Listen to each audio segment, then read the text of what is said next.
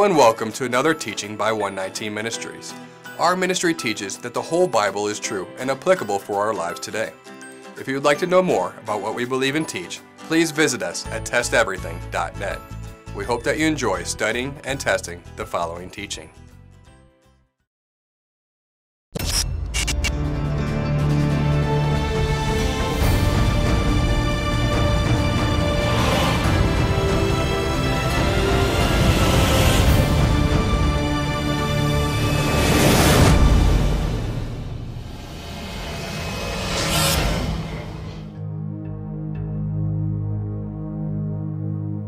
In the context of what is commonly called the Last Supper, our Messiah utilized specific metaphors relating bread and wine to himself. Luke chapter 22. And he took a cup, and when he had given thanks, he said, "Take this and divide it among yourselves. For I tell you from that now on, I will not drink the fruit of the vine until the kingdom of God comes." And he took bread, and when he had given thanks, he broke it and gave it to them, saying, "This is my body, which is given to you. Do this in remembrance of me." And likewise, the cup after they had eaten, saying, "This cup that is poured out for you is the new covenant in my blood." And Mark chapter 14. And as they were eating, he took bread, and after blessing it, broke it and gave it to them, and said, "This is my body." And he took a cup, and when he had given thanks, he gave it to them, and they all drank of it. And he said to them, "This is my blood of the covenant, which is poured out for many. Truly, I say to you, I will not drink again of the fruit of the vine until that day when I drink it new in the kingdom of God." And we also find it in 1 Corinthians chapter 11. "For I received from the Lord what I also delivered to you, that Yeshua HaMashiach, on the night when he betrayed, took bread, and when he had given thanks, he broke it, and said, 'This is my body, which is for you. Do this in remembrance of me.' In the same way also he took the cup after supper, saying, 'This cup is the new covenant in my blood. Do this as often as you drink it, in remembrance of me. For as often as you eat this bread and drink the cup, you proclaim the Lord's death until he comes." John's account of the Last Supper does not include Yeshua's metaphors as bread and wine relating to himself.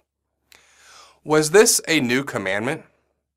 The first thing that we must consider is that our Messiah was not adding a commandment to the Word of God. If he was, that would be considered to be breaking the law of God, which is the definition of sin. Deuteronomy chapter 4. "You shall not add to the word that I command you, nor take from it, that you may keep the commandments of Yahweh your God that I command you."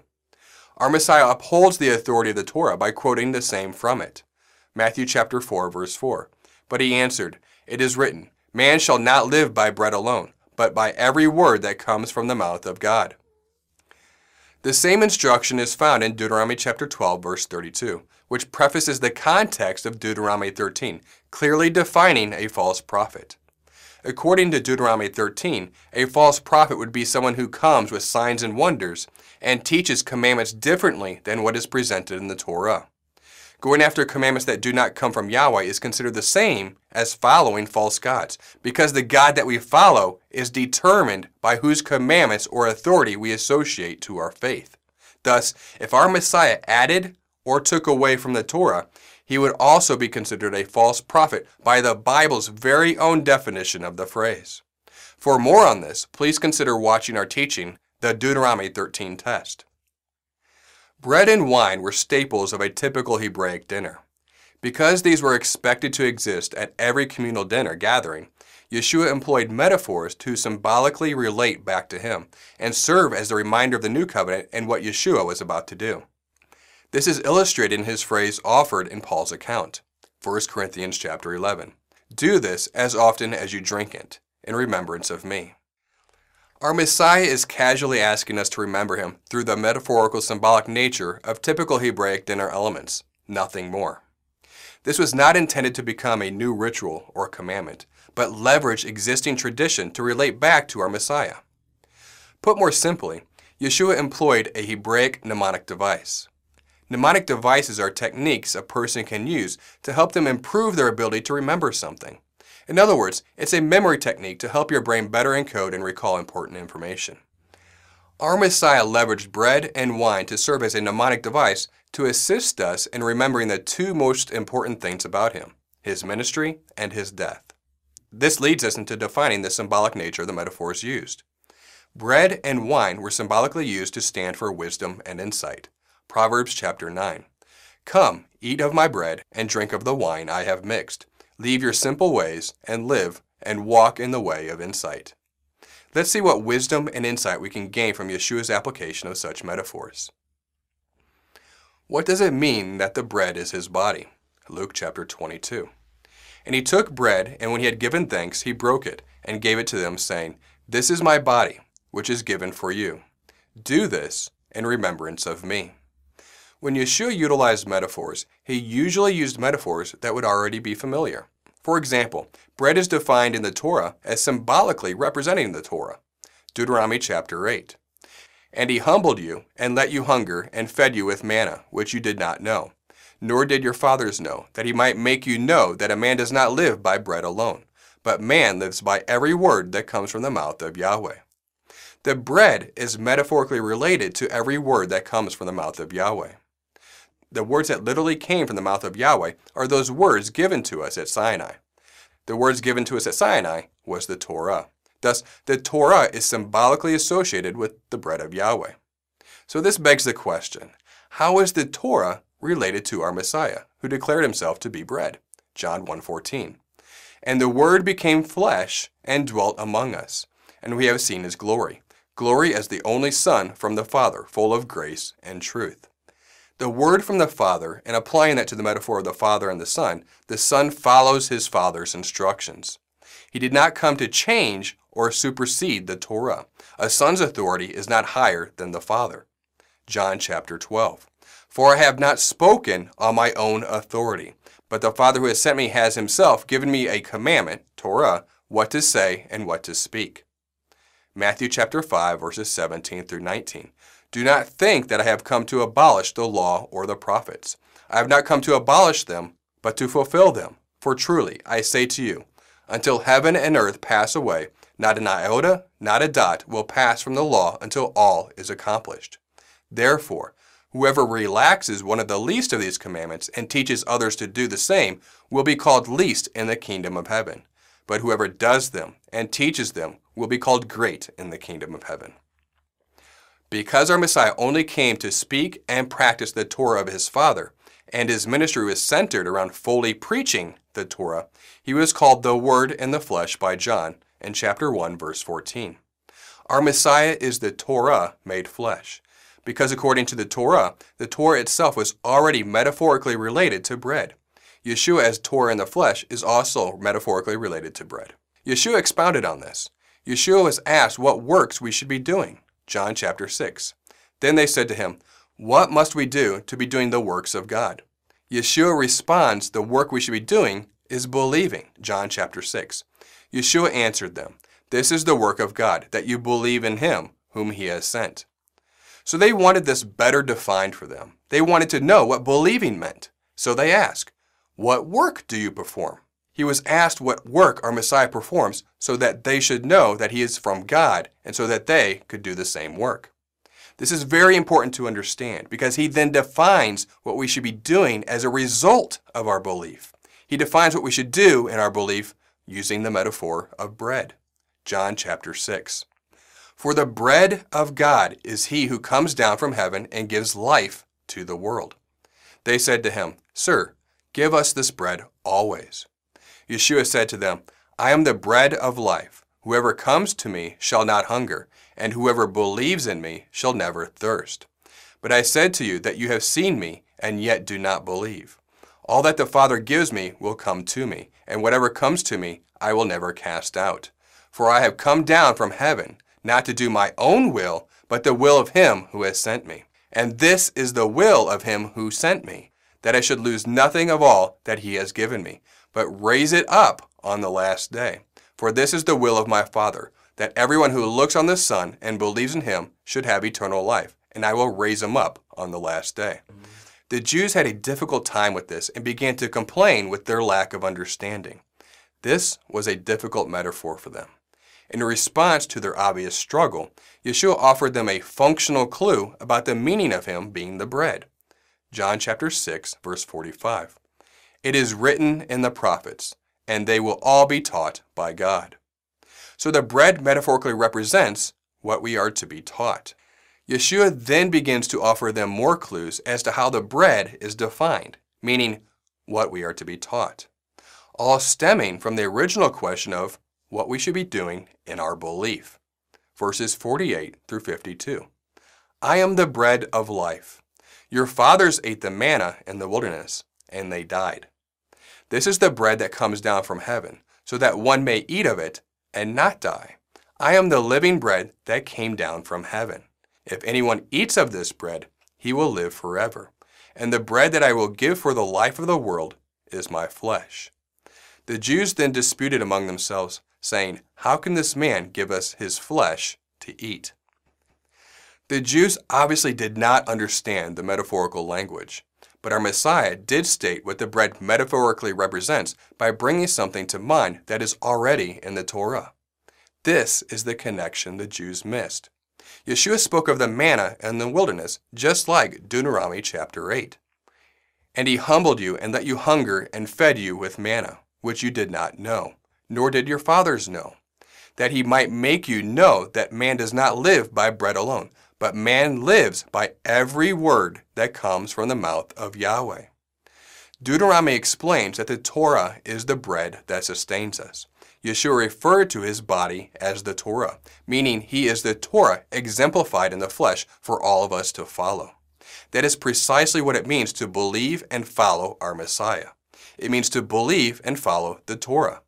For more on this, please see our teaching, Believing. So to summarize Yeshua's teaching on himself being the bread in John chapter 6, Yeshua is pointing to the fact that we must believe and trust that the Torah is truth. And that is the work of God our Messiah referred to in our belief. This does not negate grace, because we still require grace when we have failed, and thus salvation is and always will be only possible through grace. His point is that those in the faith have faith in the Word of God as being true, and thus we will do what we believe to be true. So when we eat bread, our Messiah asks us to remember that He is the Torah. It is the Word of God that is to be food for us and sustain us. That is the first point he is trying to make in the Last Supper, also connecting to the New Covenant.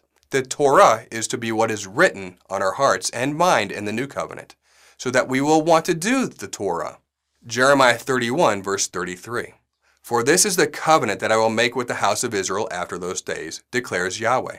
I will put my law, Torah, within them, and I will write it on their hearts. And I will be their God, and they shall be my people. So what does it mean that the Torah will be written on our hearts? Ezekiel describes the new covenant as a heart transplant that causes us to want to obey the Torah.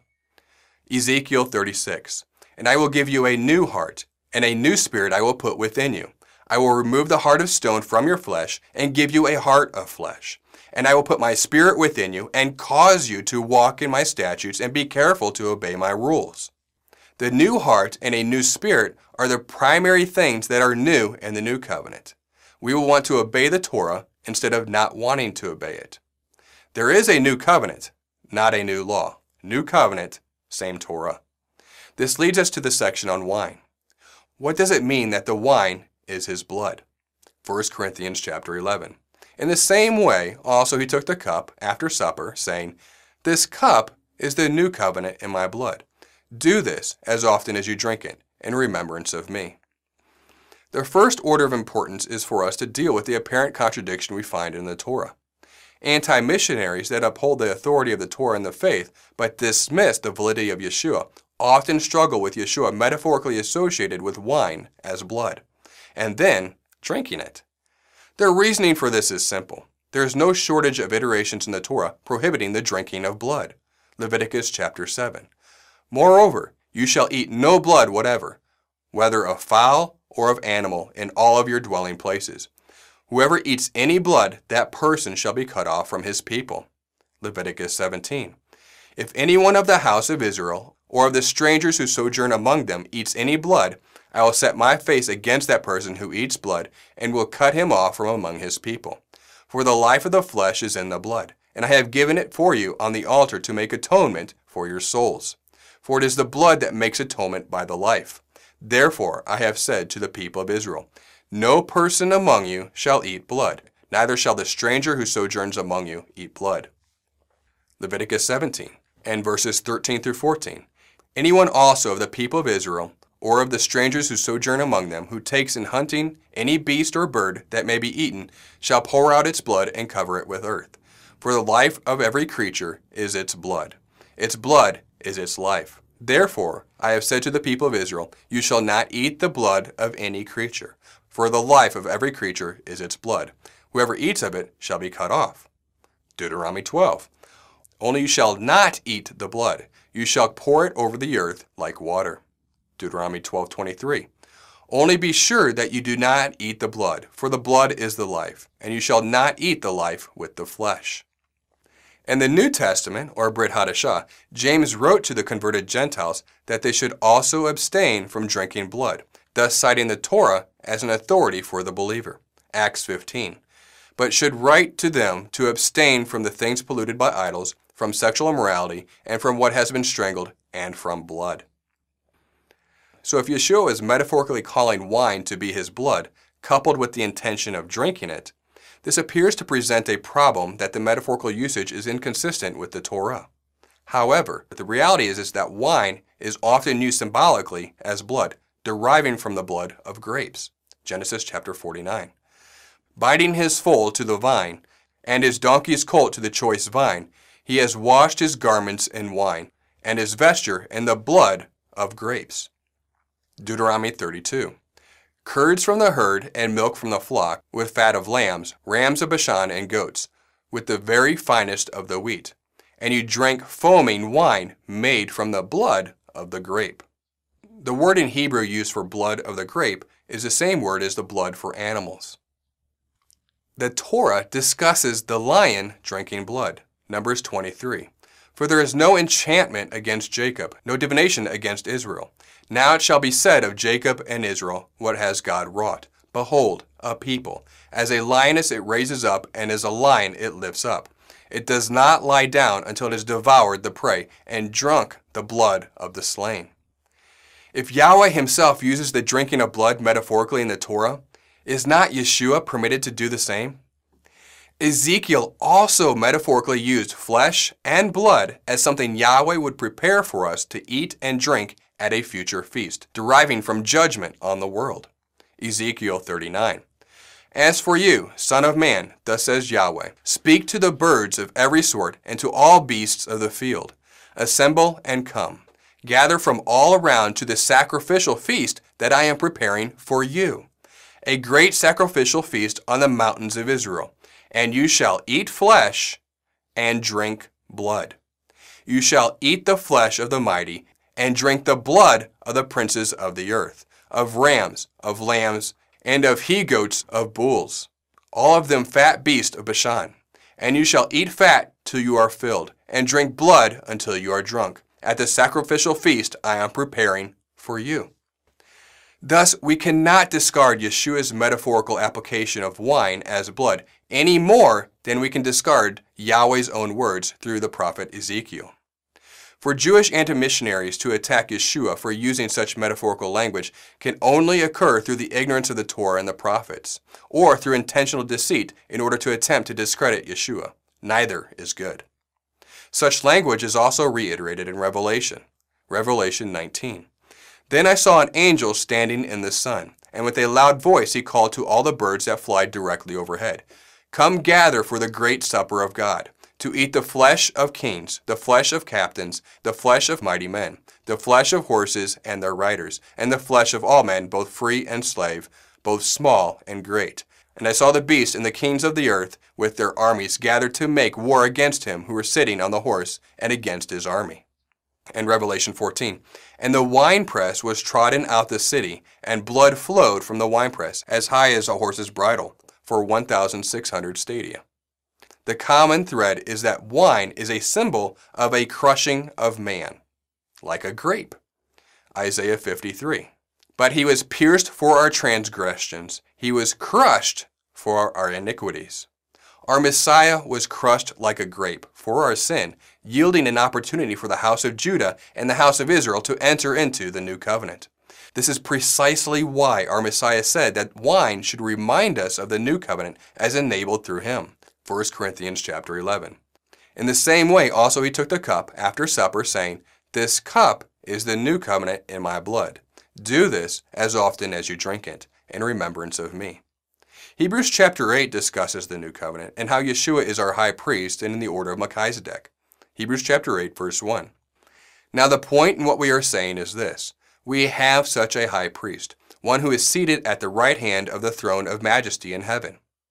So our current high priest, Yeshua, in the order of Melchizedek, brought us bread and wine as himself. It is interesting to note that the very first mention of Melchizedek in the scriptures has him bringing bread and wine as well. Genesis 14. And Melchizedek, king of Salem, brought out bread and wine. He was priest of God Most High. In summary on wine, Yeshua was crushed for our sin, creating the wine that stands for enabling us to enter into the new covenant. Note that the wine, as the new covenant, is coupled with bread, the Torah. You cannot have one without the other, as the Torah is to be written on our hearts and mind so that we may do it. We have a new covenant, but not a new law.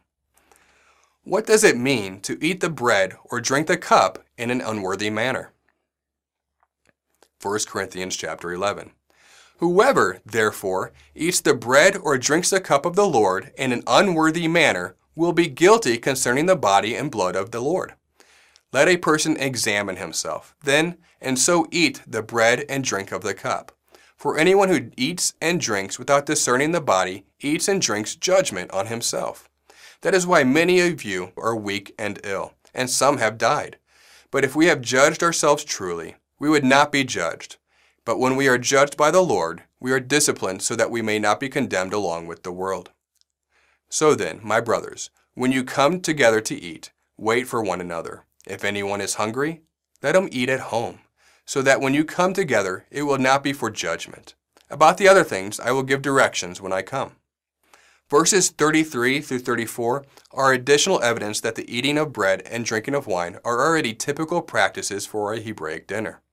The Corinthians were not born in a Hebraic culture, but they spent a lot of time with Paul, who would have taught them such things, teaching them, as our Messiah did, that bread and wine represent him. As evidenced in verse 33, the Corinthians were not being respectful of one another, placing their own hunger over waiting for all to arrive for a community dinner. This is selfish behavior, and this selfish behavior likely manifested in all aspects of their daily lives, leading others to be sick and consequently dying because they were not being cared for properly. The Torah is all about living a spirit-filled life to our Creator and being blessed while in covenant with Him. This is the very nature of a Messiah, and his analogy of him being the bread and the wine. The Corinthians destroyed that analogy with their selfish practices, and Paul corrects their behavior. The new covenant is about a heart transplant, causing us to want to walk out the Torah, which at its core means loving God and loving others, not selfishly serving ourselves. Ezekiel 36. And I will give you a new heart, and a new spirit I will put within you. And I will remove the heart of stone from your flesh, and give you a heart of flesh. And I will put my spirit within you, and cause you to walk in my statutes, and be careful to obey my rules. When we eat bread and drink wine, we are to be reminded of our Messiah, so that we can practice what he taught as the Torah and the flesh, and take part of his grace in the new covenant in our faith. So let's remember him as our Messiah asked, and not forget the whole point like the Corinthians. We pray that you've been blessed by this teaching. And remember, continue to test everything. Shalom.